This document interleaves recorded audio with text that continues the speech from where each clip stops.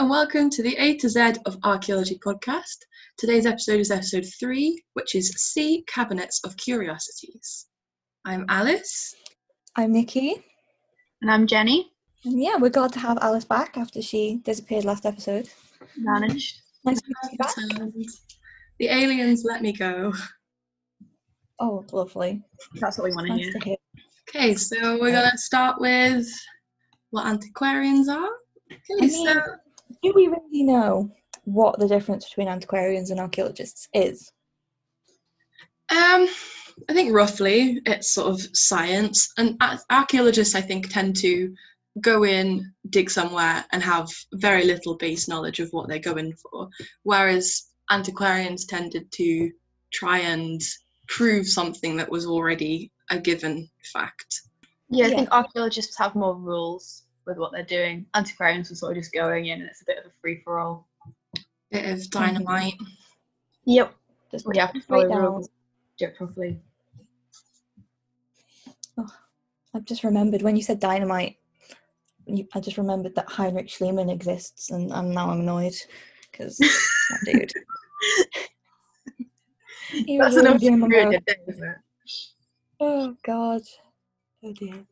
Well, yeah, so even though today's episode is Cabinets of Curiosity, we will be talking about antiquarians a lot because obviously they're quite interlinked, and responsible for the whole thing.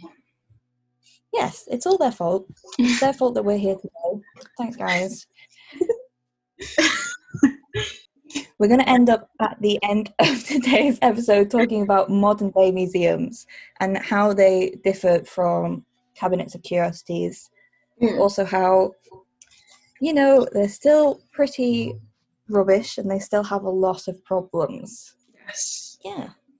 So should we get into some specific antiquarians that people might be learning about in their course, or just some prominent ones that some people might know of? Yeah, let's do it. Yeah. So a lot of them are pretty much their cabinets of curiosities were essentially the building blocks that quite a lot of big museums have been built on. So you've got Sloane, who sort of started the British Museum, Elias Ashmole with the Ashmolean Museum, Pitt Rivers is another big one. The Liverpool Museum as well was built on a cabinet of curiosities. It's sort of all that sets it off. Yeah, the British Museum was based on Sloane's stuff. Yeah. So I suppose and then the Ashmolean, all of the stuff there was stolen from John Tredescan by Ashmole. That's really sad. Like, his name is on it, and it's right stuff. Tredescan had willed it all to his wife, who after his death was supposed to donate it to Oxford Council or something. And I'm not really sure what happened was I think his wife died as well, and then when she died, Ashmole bought the house that they lived in and kind of nicked the collection and was like, you can have it, but it's me, it's my collection, put my name on it, thank you very much. So he just nicked it. That's sneaky. But part of that collection was a really ornately decorated cloak that belonged to Pocahontas' dad. Covered with the actual Pocahontas? Yeah. Oh, damn. Right? Which he nicked from him. I mean, I'm presuming that was nicked to start with anyway. No, that's what I'm saying. He nicked it from Pocahontas' dad. Yeah. So yeah, you can't really feel that bad for him because everything he had stolen was already stolen. So. Yeah. Yeah, okay. I guess, yeah, to be fair, I suppose at least Ashmole wasn't going out and stealing more stuff. No, he did have his own collection. Oh, he just liked Tredescan's collection a bit more. It was better than his. Oh, great. That's what we want. Love that as well. Yeah. Okay. They were all a little bit on the dodgy side, antiquarians, weren't they? Oh, for sure. Mm-hmm. They were doing naughty things. Should we kind of cover what a cabinet of curiosity actually is and what? Yeah, so a cabinet of curiosity was basically just a collection of things that interested the collector, I guess. So it was natural history, archaeology, some religious things, you know, like, I don't know, bits of toenails from various popes and stuff. They had mythical creatures in there, so they would occasionally be like, oh look, it's a unicorn horn, or here I've got a mermaid, and it was all stuff that had been made up. I think it was more things to, I'm not sure necessarily whether they believed it. I think a lot of it was shock value, like they'd bring their friends in and be like, look at what I've got, isn't this cool? Because they were set out so ornately, like they had beautiful cabinets, like Baroque era cabinets and stuff, for all these things to sit in. They'd really ornately painted rooms, and the ceilings were all gorgeous and stuff. So I think a lot of it was sort of showing off that I've got the wealth and the means to put this together. Yeah, it was all about showing off to people. Yeah. But then, like, towards the end of the 17th century, it became more focused on science and just showing off. Yeah, there was a definite shift. You could say a lot of the knowledge we have, especially on, like, natural science and animals, comes from that. So, and that's sort of when it starts becoming museums, and we walk into that territory. I still think, like, I think one of the ways which antiquarians are described is the way that they did things was a lot more descriptive than explanatory. And there was a lot of times when they'd say, oh, it's fact, we don't deal in theory. But they were dealing in theory because they were taking the artifacts and the evidence and stuff and making theories from them. So I don't really know. They were so obsessed with, like, we're doing solid science here, that they were actually just forgetting that actually they were just kind of theorizing what was going on. Yeah. And then a lot of it had to fit a narrative that they kind of already had in their heads, because they wanted to display themselves, especially from their travels, as like a hero and stuff. But obviously, if you're just going around nicking stuff, you kind of have to reframe that and maybe tell a few lies. Yeah. Obviously, the grand tours were quite a big part of the whole thing, which was a big rich white man thing to do. Yeah. I did love a grand tour. Yeah, you get to a certain age and you go off and tour all of the people who are less rich than you. Yeah. Go visit all the people that you're exploiting. Yeah. Gotta love a grand tour. Yeah. But I think later on, like in the cabinets of curiosity, once the sciencey bit started to come in, they started to like sort of separate the natural rock formation. You know, if they get like stone tools or whatever, they did start to separate the natural from the, I don't want to say cultural, but that's the best way to describe it. Yeah. So like man-made versus naturally occurring stuff. Yeah, because before that they sort of just lumped them all in together. But I think sometimes they did get it wrong. Do you remember, I think we got taught about this when they thought the stone axes were like thunderbolts or something. Yeah. I don't really know where it came from, but they really got that one a bit wrong. I think they were having a bit of fun with it sometimes. Yeah, just having a great time. Yeah. A lot of them tended to, because you know how antiquarians had this sort of obsession with ancient Greece and ancient Rome, because they sort of believed, didn't they, that these were the pinnacle of society and that everything after that was basically declining. So they held these like societies in such high esteem. That's what the cabinets of curiosities were essentially trying to do. Like they were trying to emulate ancient museums or ancient collections, like the Library of Alexandria and stuff like that.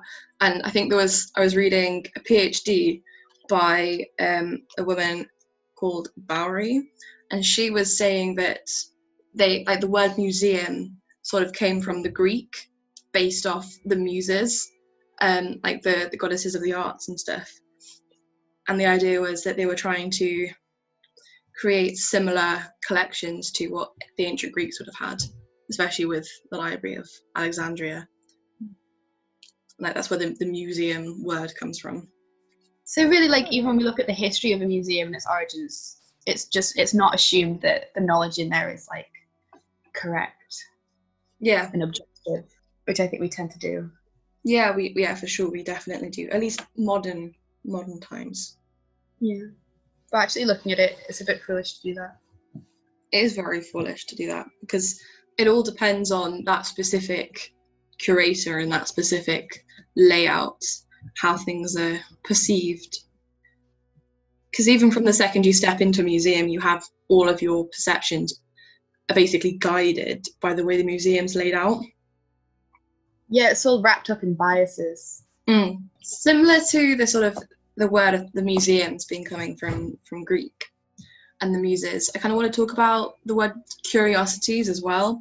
So in this PhD thesis, Barry sort of talks about how curiosity was definitely used differently to how it is now. So now we kind of have this idea of you maybe go into this dark room and there's a unicorn horn, and it's all these things that, you know, they're curiosities in the sort of more macabre sense, like dead animals and stuff. Whereas back then, curiosity was used more for, it was like a word to describe somebody who was in search of knowledge, as opposed to just looking for slightly weird things to sit in a room. And it's kind of, I think the whole idea of cabinets of curiosities has sort of been warped.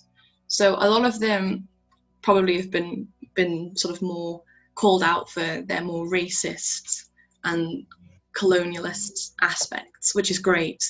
But I think there's also like another side to the cabinets of curiosities that tends to get left behind, especially in terms of like we sort of see it now as notable men collecting and stealing items from people, when actually there were quite a lot of, you know, women and lower class people who did it as well, for more of a knowledge-based approach, hence the sort of the curiosity term.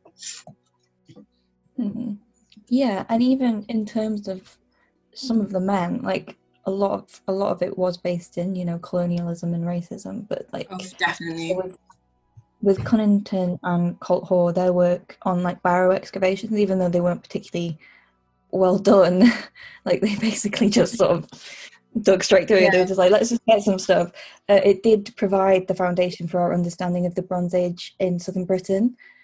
So like, they like not everything they did was bad. They did actually provide some of the foundations for modern day archaeology.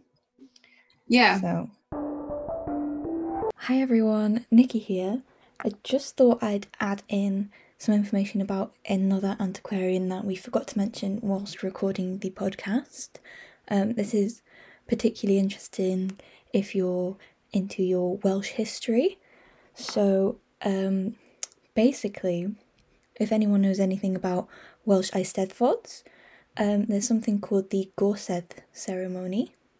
This is quite a big part of Eisteddfods now, and it has been for quite a few years, but it was originally made up by an antiquarian called Edward Williams, who was more commonly known as Iolo Morgannwg.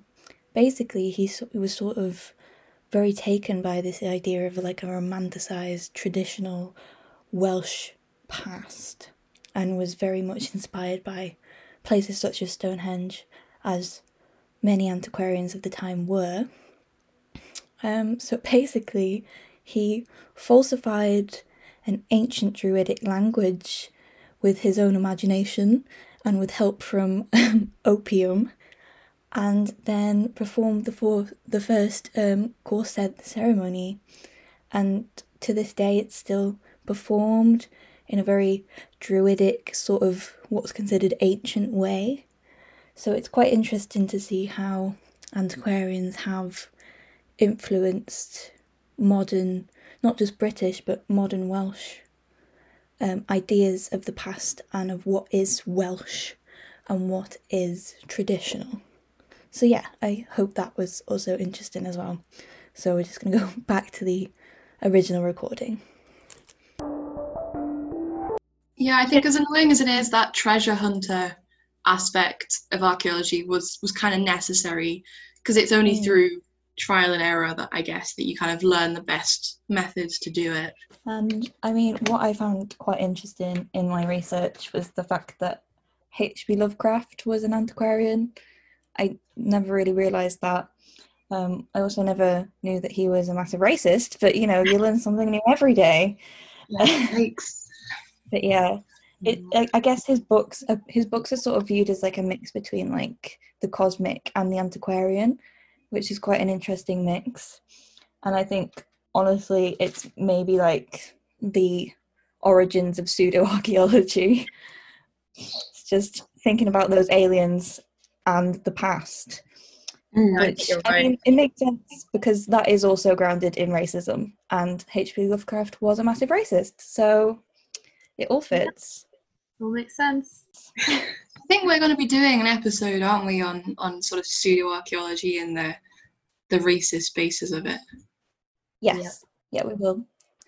And we can That'll be talk about cool. all that. Oh God, that's going to be one It's hell going to of be an an angry episode. episode.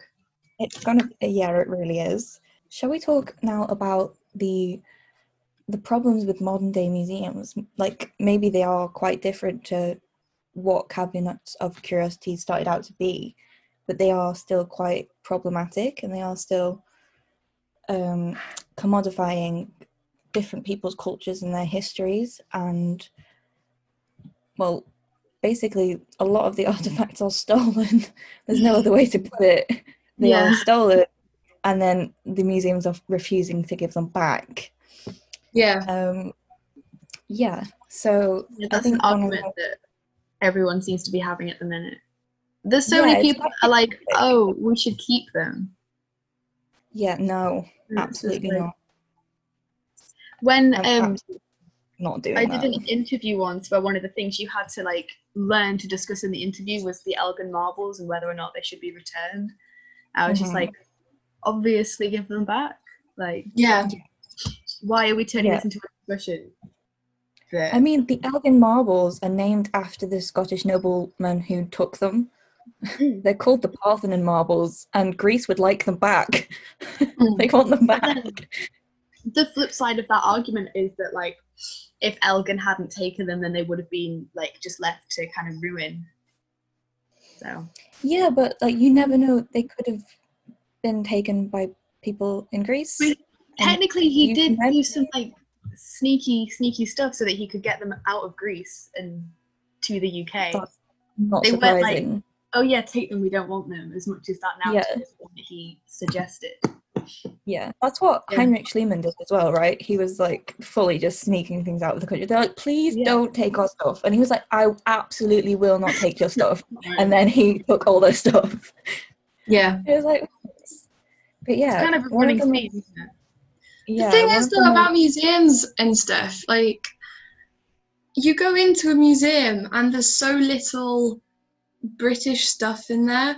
So it's not like, I guess if we gave everything back, everyone's sort of argument is, oh, we'll have nothing to fill the museums. But we will.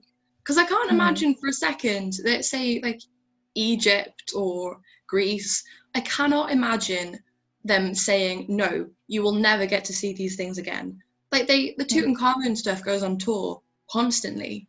Like you can tour objects. The Manchester Museum stuff is currently on tour. Like you are capable of touring things to show them to people. Like we're never going to be able to never see these things again. But you go into the sort of Bronze Age or stuff section of the British Museum, and there's maybe a tiny bit on British Bronze Age. So but we've got so much stuff for the British Bronze Age. We can fill the museums with British stuff rather than stolen objects from other countries. And like they'll definitely come back on tour. We can still see them. Yeah, and even if we couldn't, even if there was nothing there, that's our problem.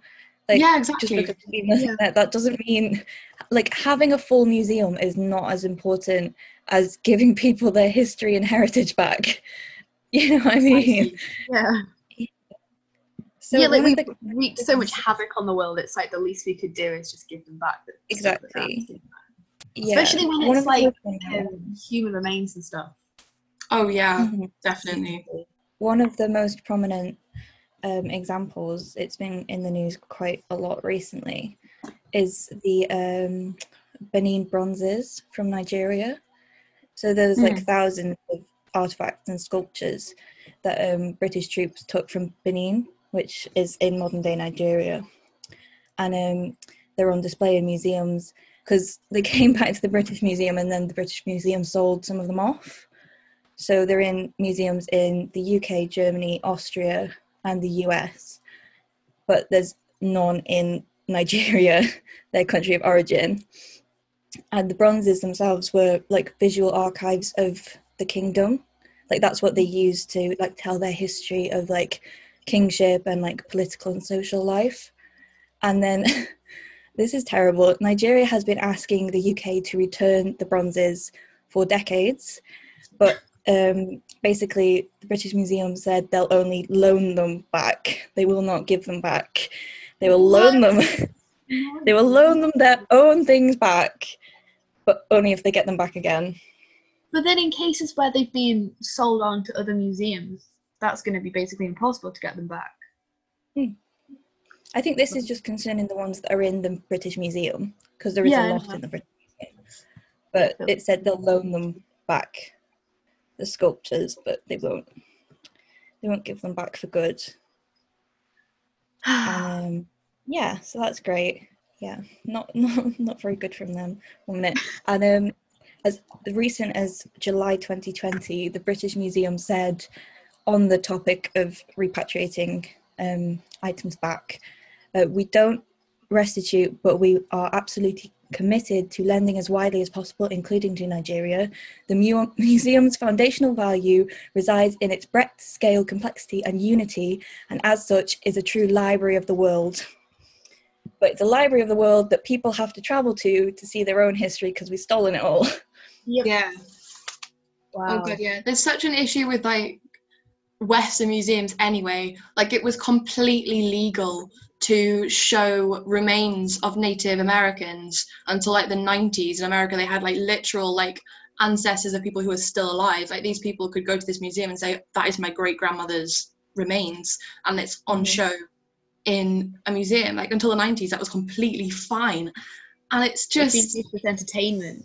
Yeah. To make money. It's completely insane. And I think this is just a big topic in archaeology at the moment, because I think a lot of people are still on the fence about it, because I think an archaeologist's natural sort of reaction to it is to want to show things in museums, because that's sort of that's the sort of idea, isn't it? You dig things up, they go in a museum. That's how it works. But it's just not morally correct, I don't think, at all. I think that's the problem with the argument, is that like it's in our, I guess, it's in our interest to keep them because of our careers and our discipline, but morally, it's like counterintuitive that's for an archaeologist to want to not have things in museums. But from like a moral standpoint, I don't see how you could think anything else. I think that's why they're struggling so much to kind of get stuff back, because the only people really talking about it are archaeologists who directly kind of profit from them being there. And I mean, a lot of the times in the museums, the people there, well, basically all the time, the people there aren't the people affected by the artifacts being taken, like the curators and the people who work in the museum. They don't really have a vested interest in it, do they?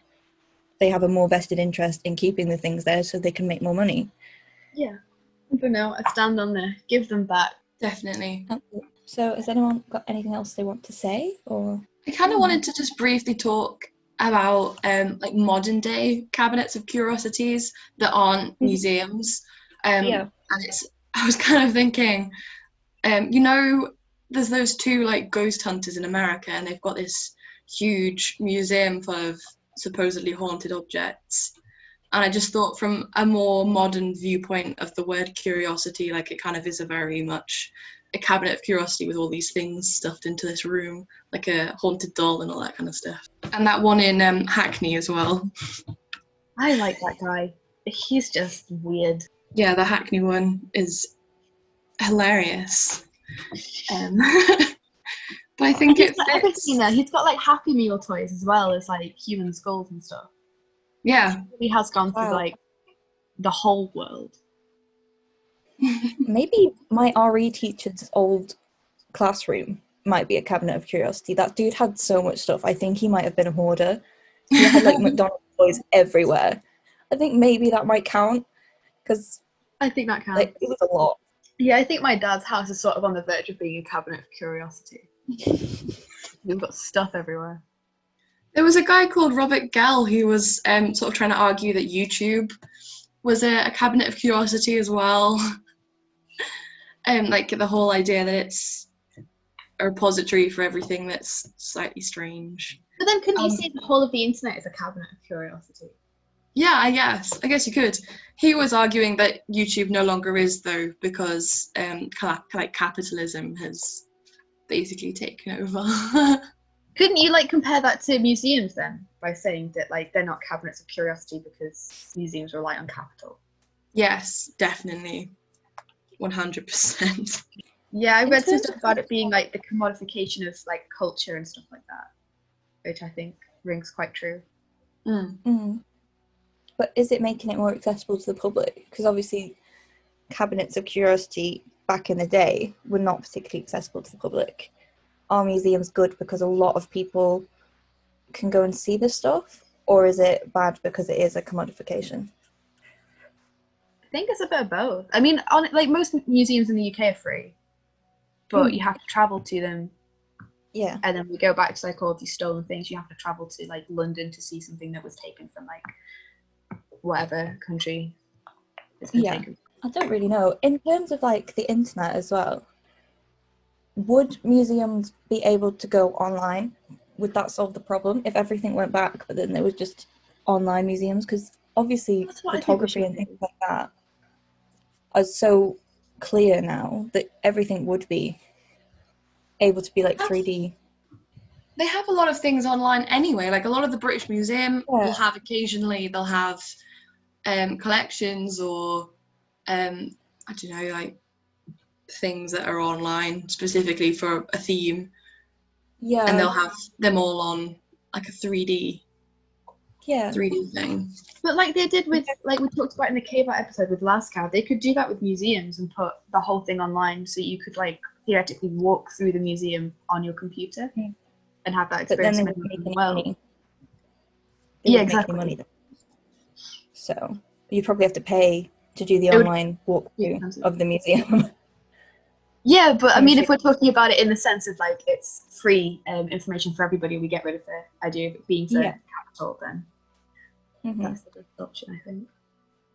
A lot of it, it's like donations and stuff that make most of their money, isn't it?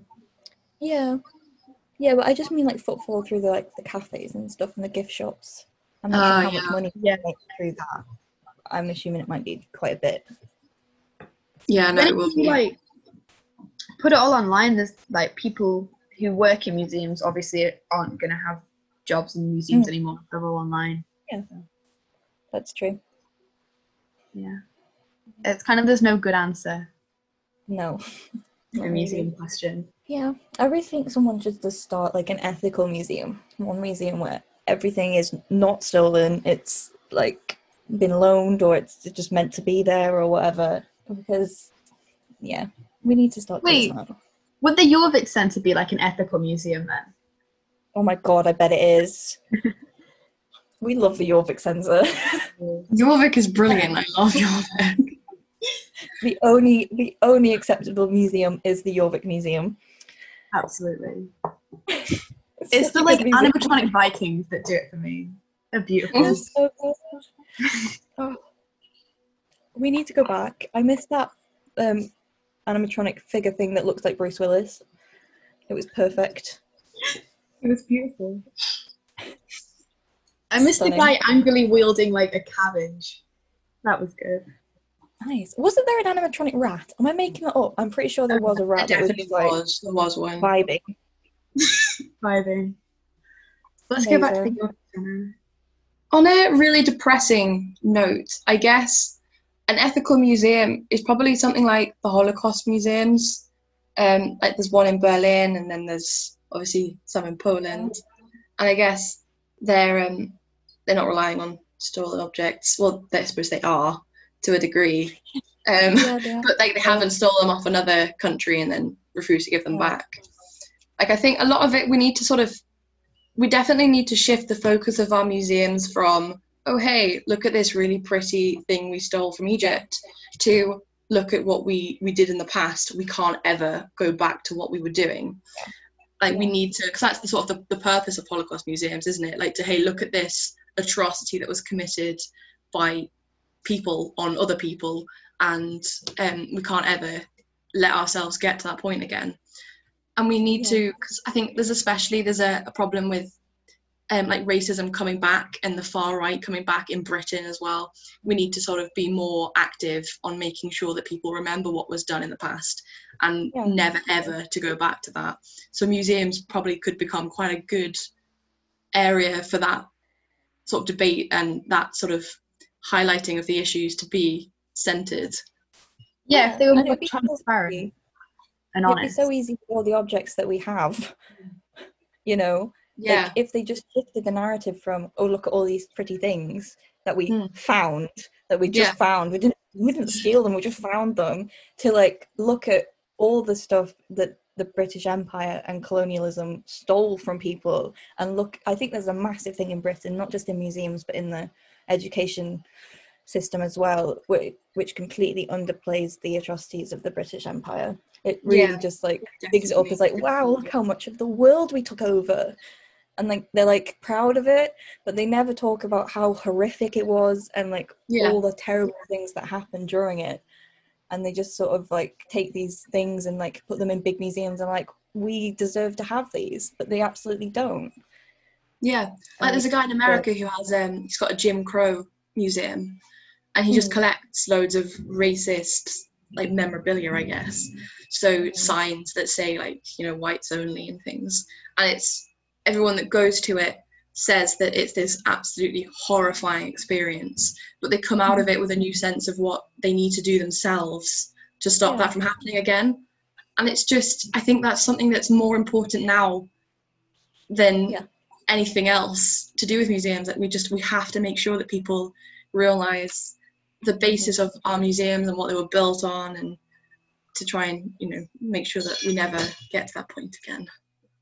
Yeah. So they're less of like a feel-good experience and more of a bit of a harsher educational. Yeah. I think that's what we need. We need self-reflection on what this country's done, what it's still doing, and the ways in which that we can stop that. So, is that a good note to end on? A I very think poignant note to end on. Thank you everyone for listening.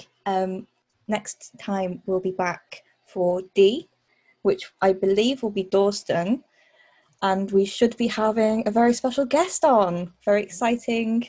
I mean, everyone knows Dawston who the special guest will be, but just for the sake of it, we'll keep it a secret. Yeah, get a price.